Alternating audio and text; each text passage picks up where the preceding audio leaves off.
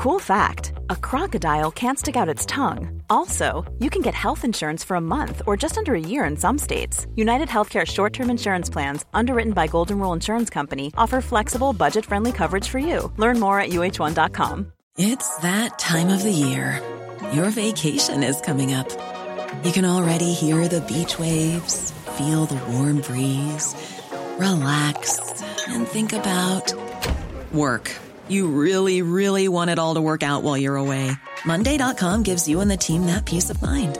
When all work is on one platform and everyone's in sync, things just flow. Wherever you are, tap the banner to go to Monday.com.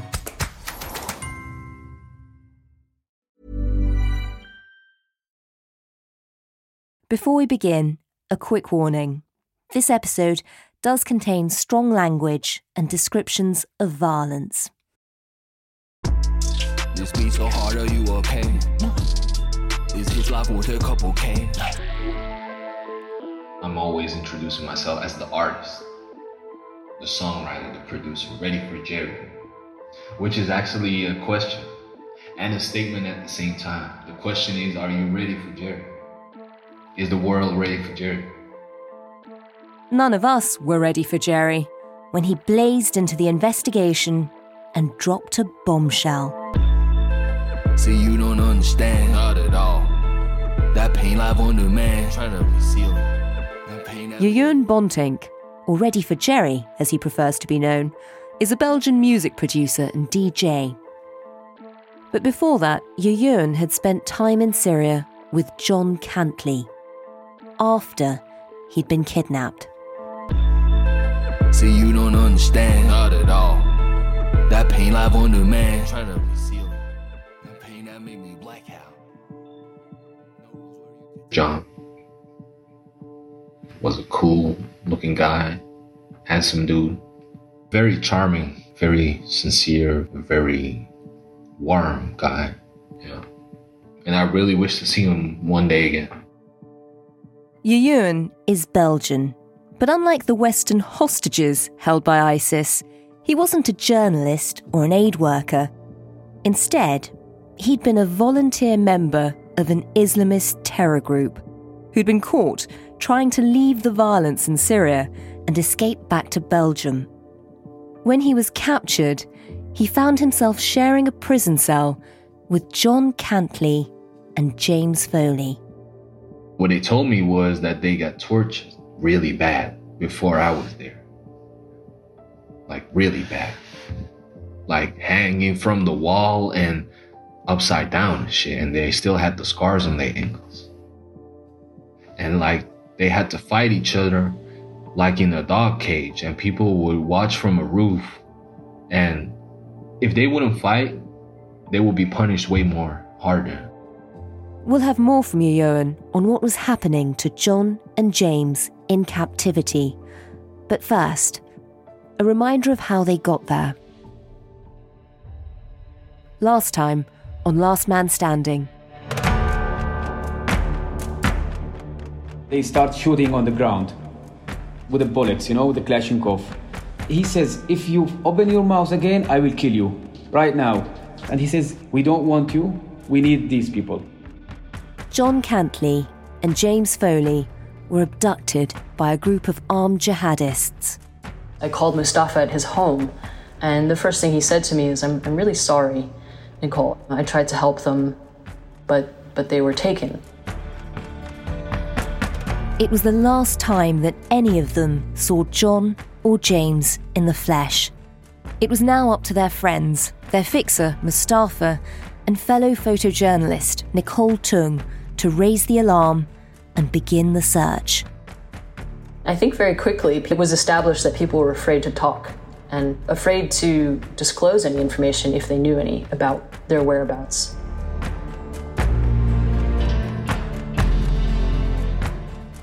I'm Manveen Rana, and I'm joining the veteran war correspondent for The Times, Anthony Lloyd, for this special series on his long-running investigation to find out what happened to John Cantlie.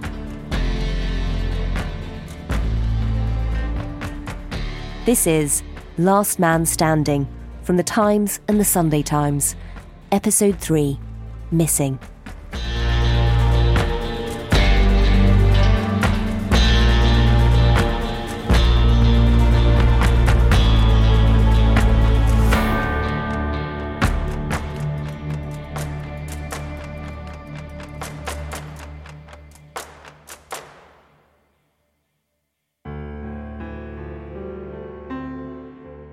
Mustafa Karali was not only John Cantlay's fixer and translator in Syria, he was also a friend.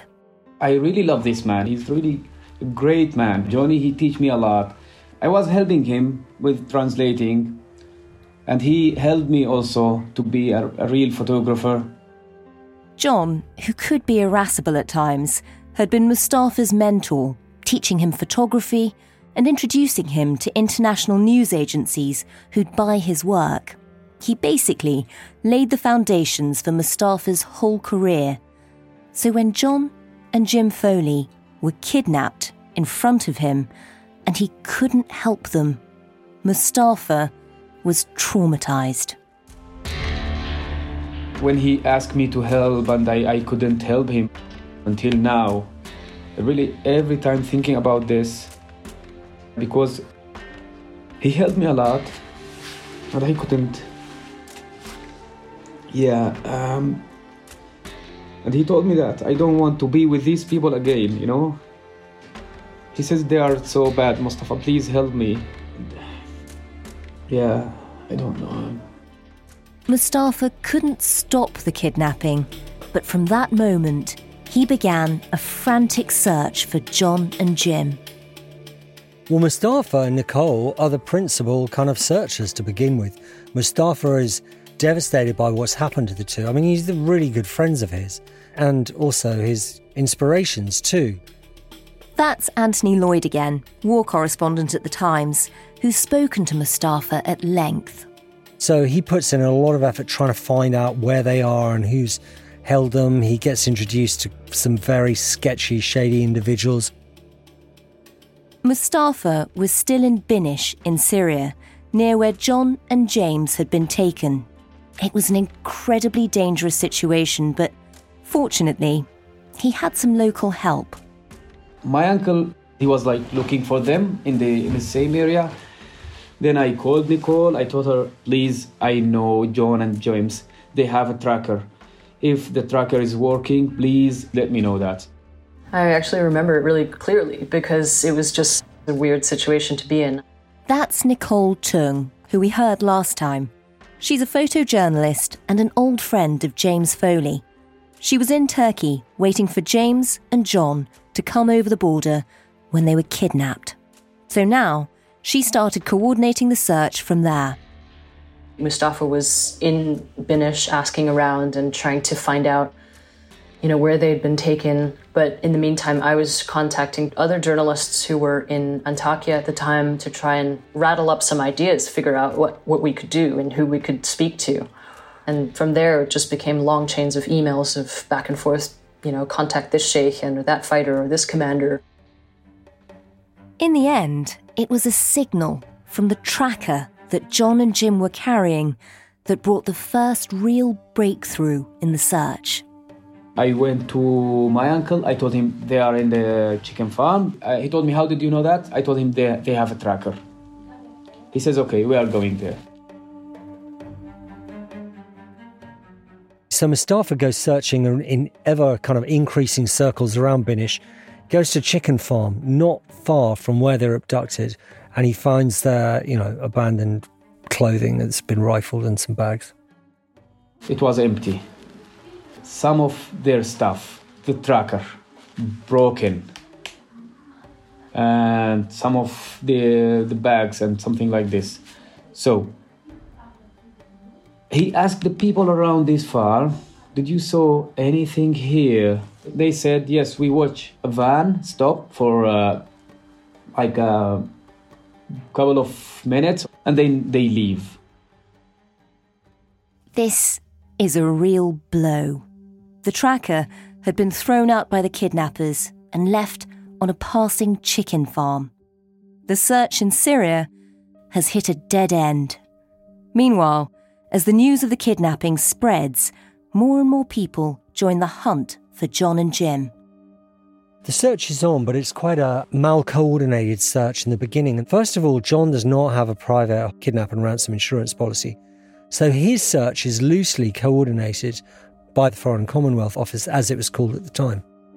Back in Britain, John's friends and family are just realising how difficult this will be. On the one hand, you had Jim Foley, who was running with a private security company because he had kidnap and ransom insurance, and he had his employer, who was extremely diligent and reactive to this. Then you had lone wolf John Cantley, who, for all the best intentions of the people that loved him dearly, were just doing what the British Foreign Office told them to do, which was slow, archaic, draconian, and lumpy. That's Kevin Godlington again, a good friend of John Cantley's. As a former Special Forces soldier, he knew already how the process around hostages would work. I mean, the frustration for me coming from this community of people was that here was somebody who was one of my closest civilian friends. And then on the other hand, I come from a world where I know exactly how the Foreign Office, SIS and Special Forces will handle this, right? And so here I was sat in the middle, you know? My gut instinct is, how do we get him out alive and make sure the family don't go through too much trauma? Because they're being lied to by the Foreign Office, and they were. You know, the kidnap and ransom team, they do their best, but it's like one person. I mean, people seem to watch movies and think there's a huge organisation that runs behind the scenes for this. There isn't. Kevin, who'd helped John Cantley prepare for his trip to Syria, was now helping John's girlfriend through the process.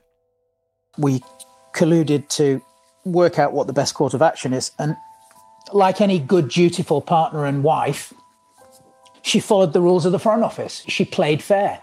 You know, she did exactly as she was told. The Foreign Office are telling her, you know, we have a plan. We know what we're doing. We're going to find a way through this. And of course, in the back of my mind, the whole time, I know there will be no path. They will not negotiate. There will be no escape strategy for John.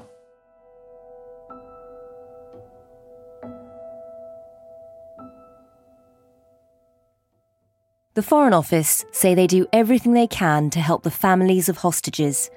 But in Turkey, Nicole Tung was finding yet more signs that the official search would prove to be inadequate. Nicole is trying to field a lot of the kind of questions from various people who come in saying they're representing one agency, as I understand it, or another company trying to look for them, many of whom seem completely unsuited and clueless in terms of where to start. I think the families reached out to the FBI and the Foreign Office. It was about 2 weeks after their kidnapping that I met with actual FBI staff in Antakya and Metropolitan Police and Scotland Yard. Did the officials that you met with have a background understanding of the Syrian war? No. I would say that the people that I met with were way in over their heads, had no idea what was going on in Syria, how serious it was, and maybe had read a few kind of internal reports or Wikipedia pages about what was going on, and that was the extent of their knowledge. So a number of different agencies start to search and a number of different individuals start to search. But what is safe to say is nobody, apart from a bit of abandoned clothing, ever finds anything or knows what has happened to John or James in concrete terms for at least one more year.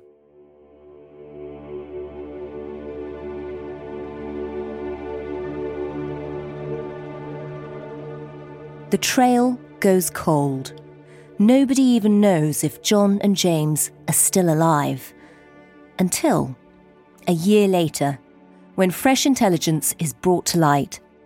To find out how that happens and where John and Jim have been in the meantime, Anthony's investigation leads him to a man named Arthur.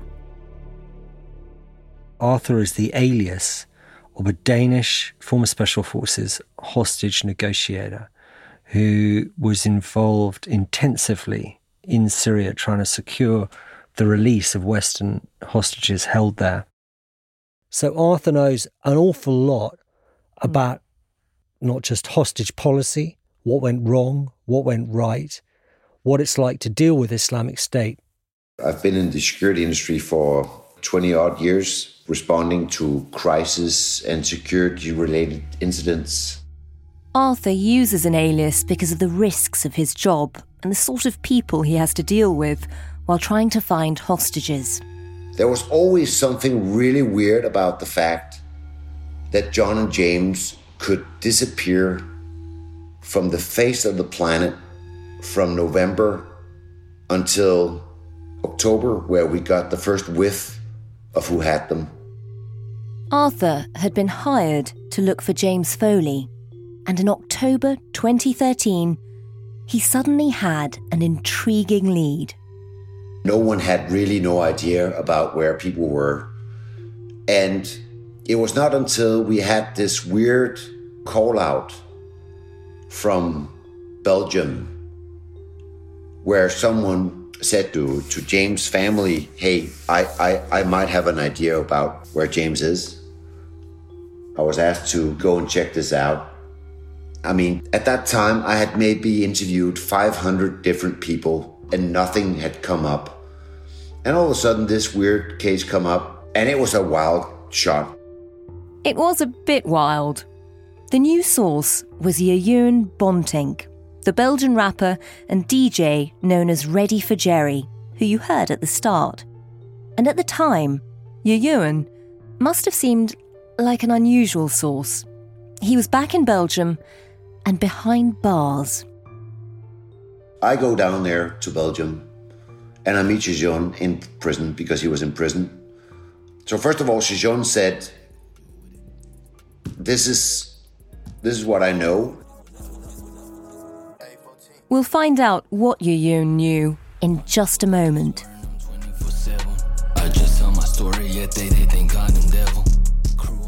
Coming up, get ready for Jerry. We'll be back in just a moment.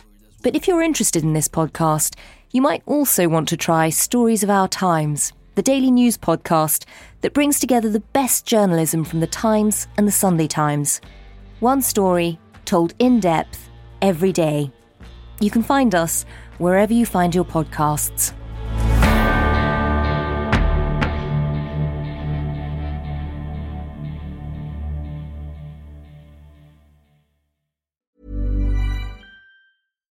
Here's a cool fact. A crocodile can't stick out its tongue. Another cool fact, you can get short-term health insurance for a month or just under a year in some states. United Healthcare short-term insurance plans are designed for people who are between jobs, coming off their parents' plan, or turning a side hustle into a full-time gig. Underwritten by Golden Rule Insurance Company, they offer flexible, budget-friendly coverage with access to a nationwide network of doctors and hospitals. Get more cool facts about United Healthcare short-term plans at uh1.com. If you thought the only way to get a more defined jawline with natural-looking results was through surgery, think again. Juvederm Volux XC is a non-surgical injectable gel filler that improves moderate to severe loss of jawline definition and can help you achieve natural-looking results with little downtime. Even better, this improved definition lasts up to 1 year with optimal treatment. No maintenance required. Improve jawline definition for a smooth, sculpted look with Juvederm Volux XC. For important safety information and to find a licensed specialist, visit Juvederm.com. That's Juvederm.com. Not for people with severe allergic reactions, allergies to lidocaine, or the proteins used in Juvederm. Common side effects include injection site redness, swelling, pain, tenderness, firmness, lumps, bumps, bruising, discoloration, or itching. There's a risk of unintentional injection into a blood vessel, which can cause vision abnormalities, blindness, stroke, temporary scabs, or scarring. Talk to a licensed specialist to find out if it's right for you. Hey, I'm Ryan Reynolds. Recently, I asked Mint Mobile's legal team if big wireless companies are allowed to raise prices due to inflation. They said yes. And then when I asked if raising prices technically violates those onerous 2-year contracts, they said, "What the f*** are you talking about, you insane Hollywood ass?" So to recap, we're cutting the price of Mint Unlimited from $30 a month to just $15 a month. Give it a try at mintmobile.com/switch. $45 up front for 3 months plus taxes and fees. Promo rate for new customers for limited time. Unlimited more than 40 gigabytes per month. Slows full terms at mintmobile.com. There's never been a faster or easier way to start your weight loss journey than with PlushCare. PlushCare accepts most insurance plans and gives you online access to board-certified physicians who can prescribe FDA-approved weight loss medications like Wegovy and Zepbound for those who qualify. Take charge of your health and speak with a board-certified physician about a weight loss plan that's right for you. Get started today at plushcare.com/weight loss. That's plushcare.com/weight loss. plushcare.com/weight loss.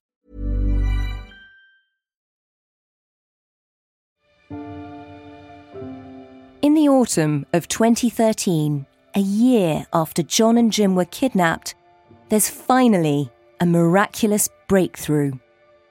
Jaw-dropping information is revealed, pinpointing their location and who's holding them. And it comes from an unlikely source. Ewan Bontinck, or Ready for Jerry as we now know him, was not only a rapper and DJ, but when the Danish investigator Arthur found him, he was also a prisoner in a Belgian jail. So what was he doing there? At the start of the Syrian war, Ewan Bontinck was a teenage Belgian. He was radicalised by the group Sharia for Belgium, who wanted to transform Belgium into a caliphate state. Wow. He goes off to Syria, aged 18 years old. However, no sooner has Ewan arrived and sees the kind of day-to-day random cruelty and sort of killing and violence, he becomes disaffected. He wants to go home. Very quickly, he was imprisoned by Islamic State, ended up in jail. He manages to make it out in October 2013. Islamic State didn't approve of defectors, but after 3 months of jail, and at times torture, they thought the Belgian had probably learnt his lesson. Ewan, by October 2013, is released by Islamic State. They want him to go back into service under arms for them, but in fact, he escapes to Turkey. When he arrives in Antwerp, he's promptly arrested by the authorities in Belgium, of course, on terror charges. They say, you've gone off to Syria, you've participated in jihad, you've served in Islamic State, which he denies. He says he was trying to leave. So, having just escaped to prison in Syria, Ewan now finds himself behind bars in Belgium, where the authorities have a lot of questions for him. I was in prison in Belgium. They interrogated me to see what was going on. Is this a guy that we got to be afraid of, or is this a real victim? So they realized I was a real victim. They realized I was saying the truth. And then they realized I was in prison with 2 people that was missing as well. While he's being held, he says, listen, I've been sharing a cell in an Islamic State prison in Aleppo with 2 Western hostages, with John Cantley and James Foley. That's a hugely significant moment. He's the first person to come out of Syria since John and James were abducted in November 2012 and say, hey, they're still alive, I've seen them, and I know where they are. I mean, that's a really dramatic bit of evidence. Finally, proof that they're still alive. In terms of the credibility of Ewan in prison, you know, as a former member of the jihad, I mean, is he believed immediately? Yeah, he is believed immediately because he shared 6 weeks with John and James. So they've given him all sorts of details. They've given him their email addresses. John gave him details about, I think, the car that his girlfriend drove. James has given him, I believe, a scarf too to take out for a DNA match. I mean, these guys, 6 weeks in a small cell together, they know everything about each other. He is believed. And the key evidence he comes out with is both men are still alive, or were alive at the point that he left them in a cell in September 2013, and also where that location is and in whose control they are. It's the worst news imaginable. They are in the hands of Islamic State. I mean, that really is bleak news. How does Ewan come to know about it? I mean, you mentioned that he'd been imprisoned by ISIS before he was in jail in Belgium. Just talk us through, do we know how exactly he came to meet John and James?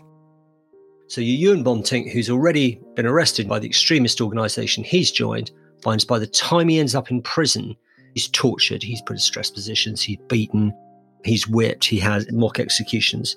And finally, he's transferred to a prison in the former children's hospital in Aleppo. I was taken to this room, which was the room where people would be interrogated. And I've been brought to that room for several times, being asked, in my personal case, why do you want to go home? And one of the days I was brought in there because it's really frightening. You never know, are you the one next being killed or not? Are you the one next being tortured or not? Because you hear it a lot. You will hear people scream, you will hear people shout, you will hear people beg and stuff.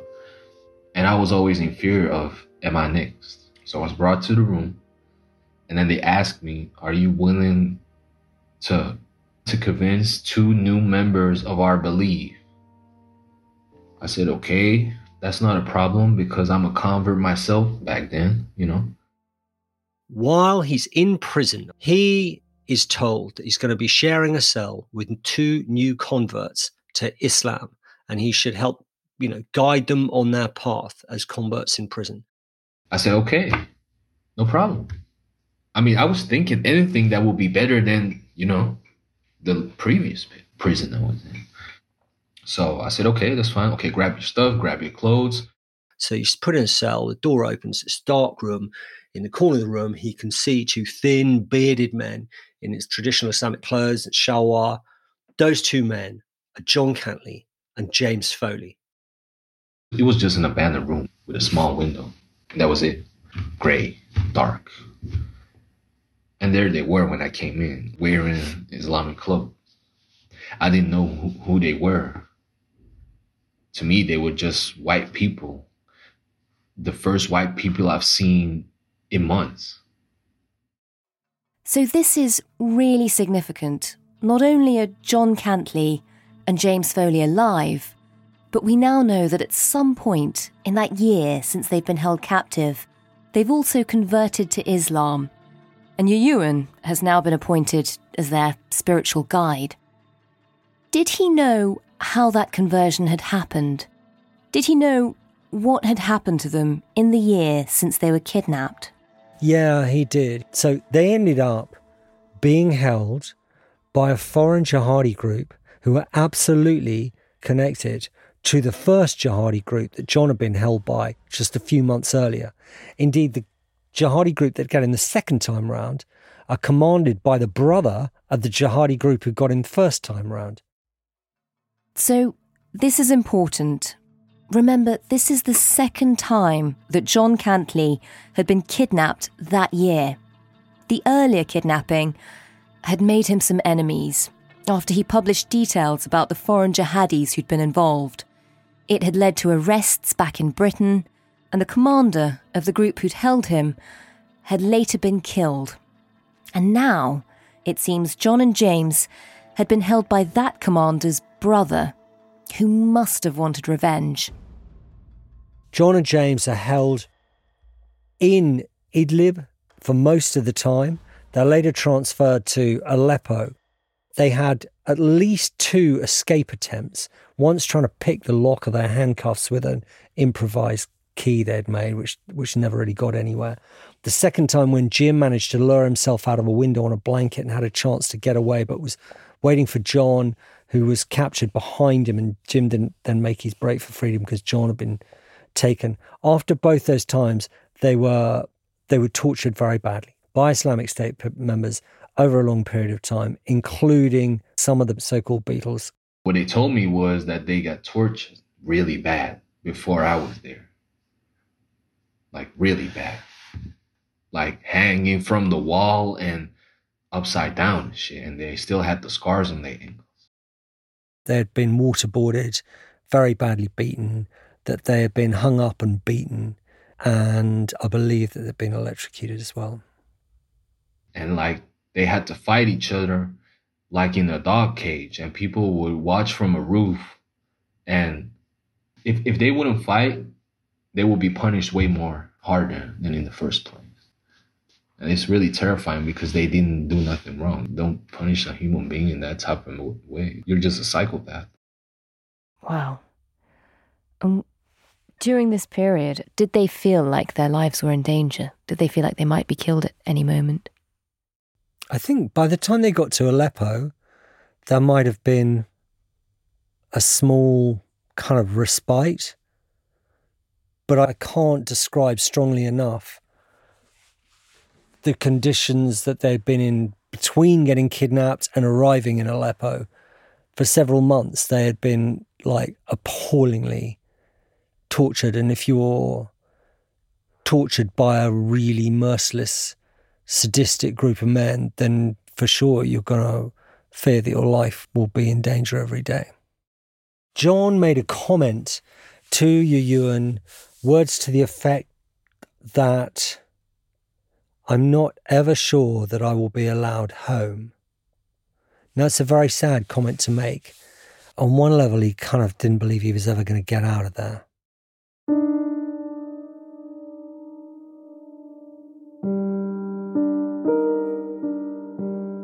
I mean, that's desperately sad.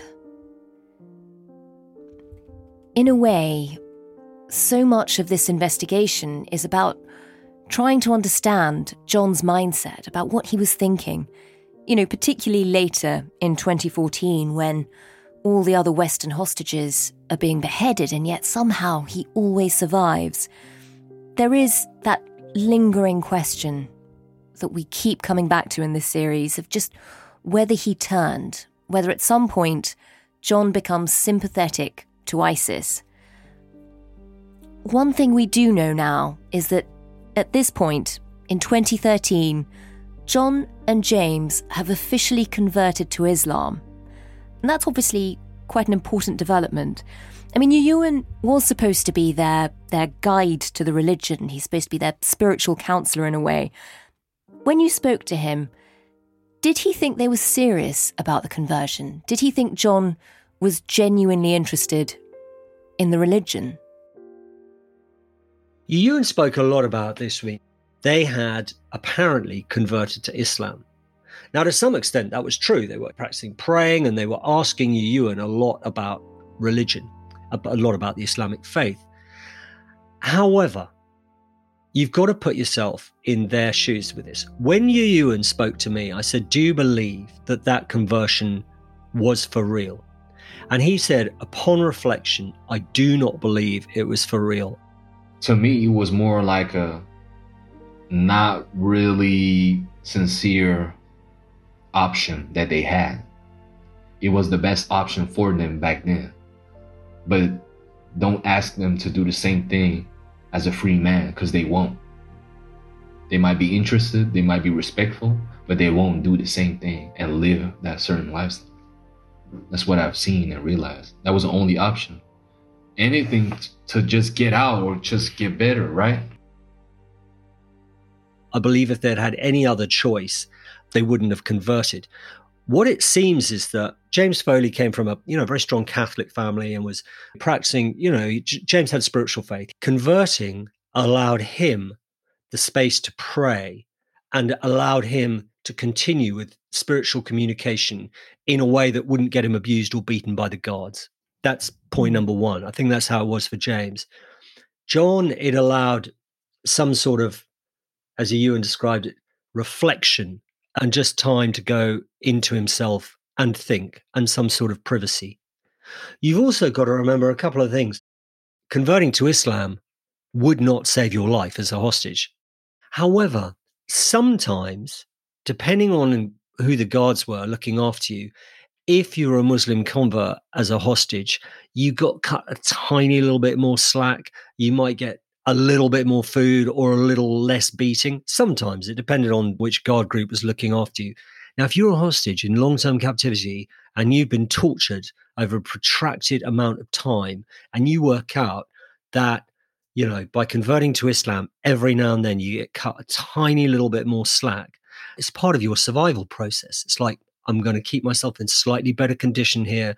I'm going to play to stay alive. I'm going to do what it takes. This could help me stay alive and get out of this situation. So there's all those component elements to that conversion. But ultimately, Yu Yuan told me that he didn't think it was a real conversion. And when Yuyun is thrown into this cell with them to go and guide them, is he supposed to be there monitoring them too? I mean, is he supposed to be going back and reporting on whether they've genuinely converted? He was also under a lot of pressure at the time. I think his engagement with the pair of them was different to really trying to just figure out, well, are they genuine converts or not? I mean, he said they wept a lot together. They discussed their likely fates. It seemed to be much more of a shared captives experience rather than, okay, I'm going to check if these two guys are really legit Muslims now or not. While spending time with each other, who are you? What's your name? Where are you from? What have you done in the past? If you're 24/7 with each other for weeks, then you started to get to know each other, and you're starting to get a bond with each other, and you started to become friends. You start to play games, and then you start to have conversations like, if I get out, I'm going to contact your family. That was actually their demand instead of me, because they realized I was getting out quicker than they was. Yuyun did get out soon. ISIS released him from prison in Aleppo, and although he was jailed in Belgium for a while, he's now a free man, working as a rapper and a DJ. I think a lot of people will want to know, how did that happen?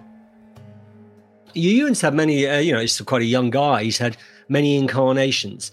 He wasn't born Muslim. He converted, I think, in 2011, came quickly under the thrall of Sharia for Belgium, managed to escape, gets arrested himself in Belgium, put on terror charges. However, he becomes one of the key prosecution witnesses in a huge terror trial late in 2014, in which it's his testimony that helped send some of the founders of Sharia for Belgium to jail. And for his cooperation, he got a suspended sentence. I think it was 40 months. So he didn't end up getting sentenced to prison. And he's now reincarnated himself. He's a DJ in Belgium under the handle Ready for Jerry, with a question mark, as he told me. Yuyun still takes every opportunity to talk about the two men he once shared a cell with. Jim and John. They became really good friends. He spoke of them with affection of something shared in adversity. It's just such a warm feeling. The fact that we all were there for each other, listening to each other, respecting each other, that's something that I'll never forget. And just the fact that they were so good people, great men. They could have achieved great things, which they already did in their previous life before they got in prison. That's something that I'll never forget, because they're still heroes to me.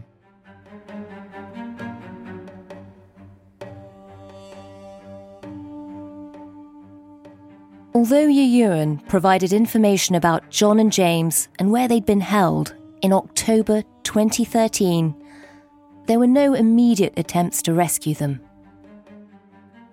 There are so many moments in this story when, like a tossed coin, fate hangs suspended in the air, deciding which side to come down on. So many moments when things could have gone differently. For Anthony, he often thinks of those months when John and James were held in that ISIS prison in Aleppo. Oddly, a prison I used to drive by loads of times while John and James were in it, not knowing that they were there. It was kind of like the converted hospital. And, you wouldn't see that many Islamic State around it, a few guards at the gate. And those were the days, kind of sketchy 2013 days. You just look straight ahead and drive down low in a car. You're kind of bearded and wearing their clothes, and it's so easy to go wrong, particularly now looking back at it all.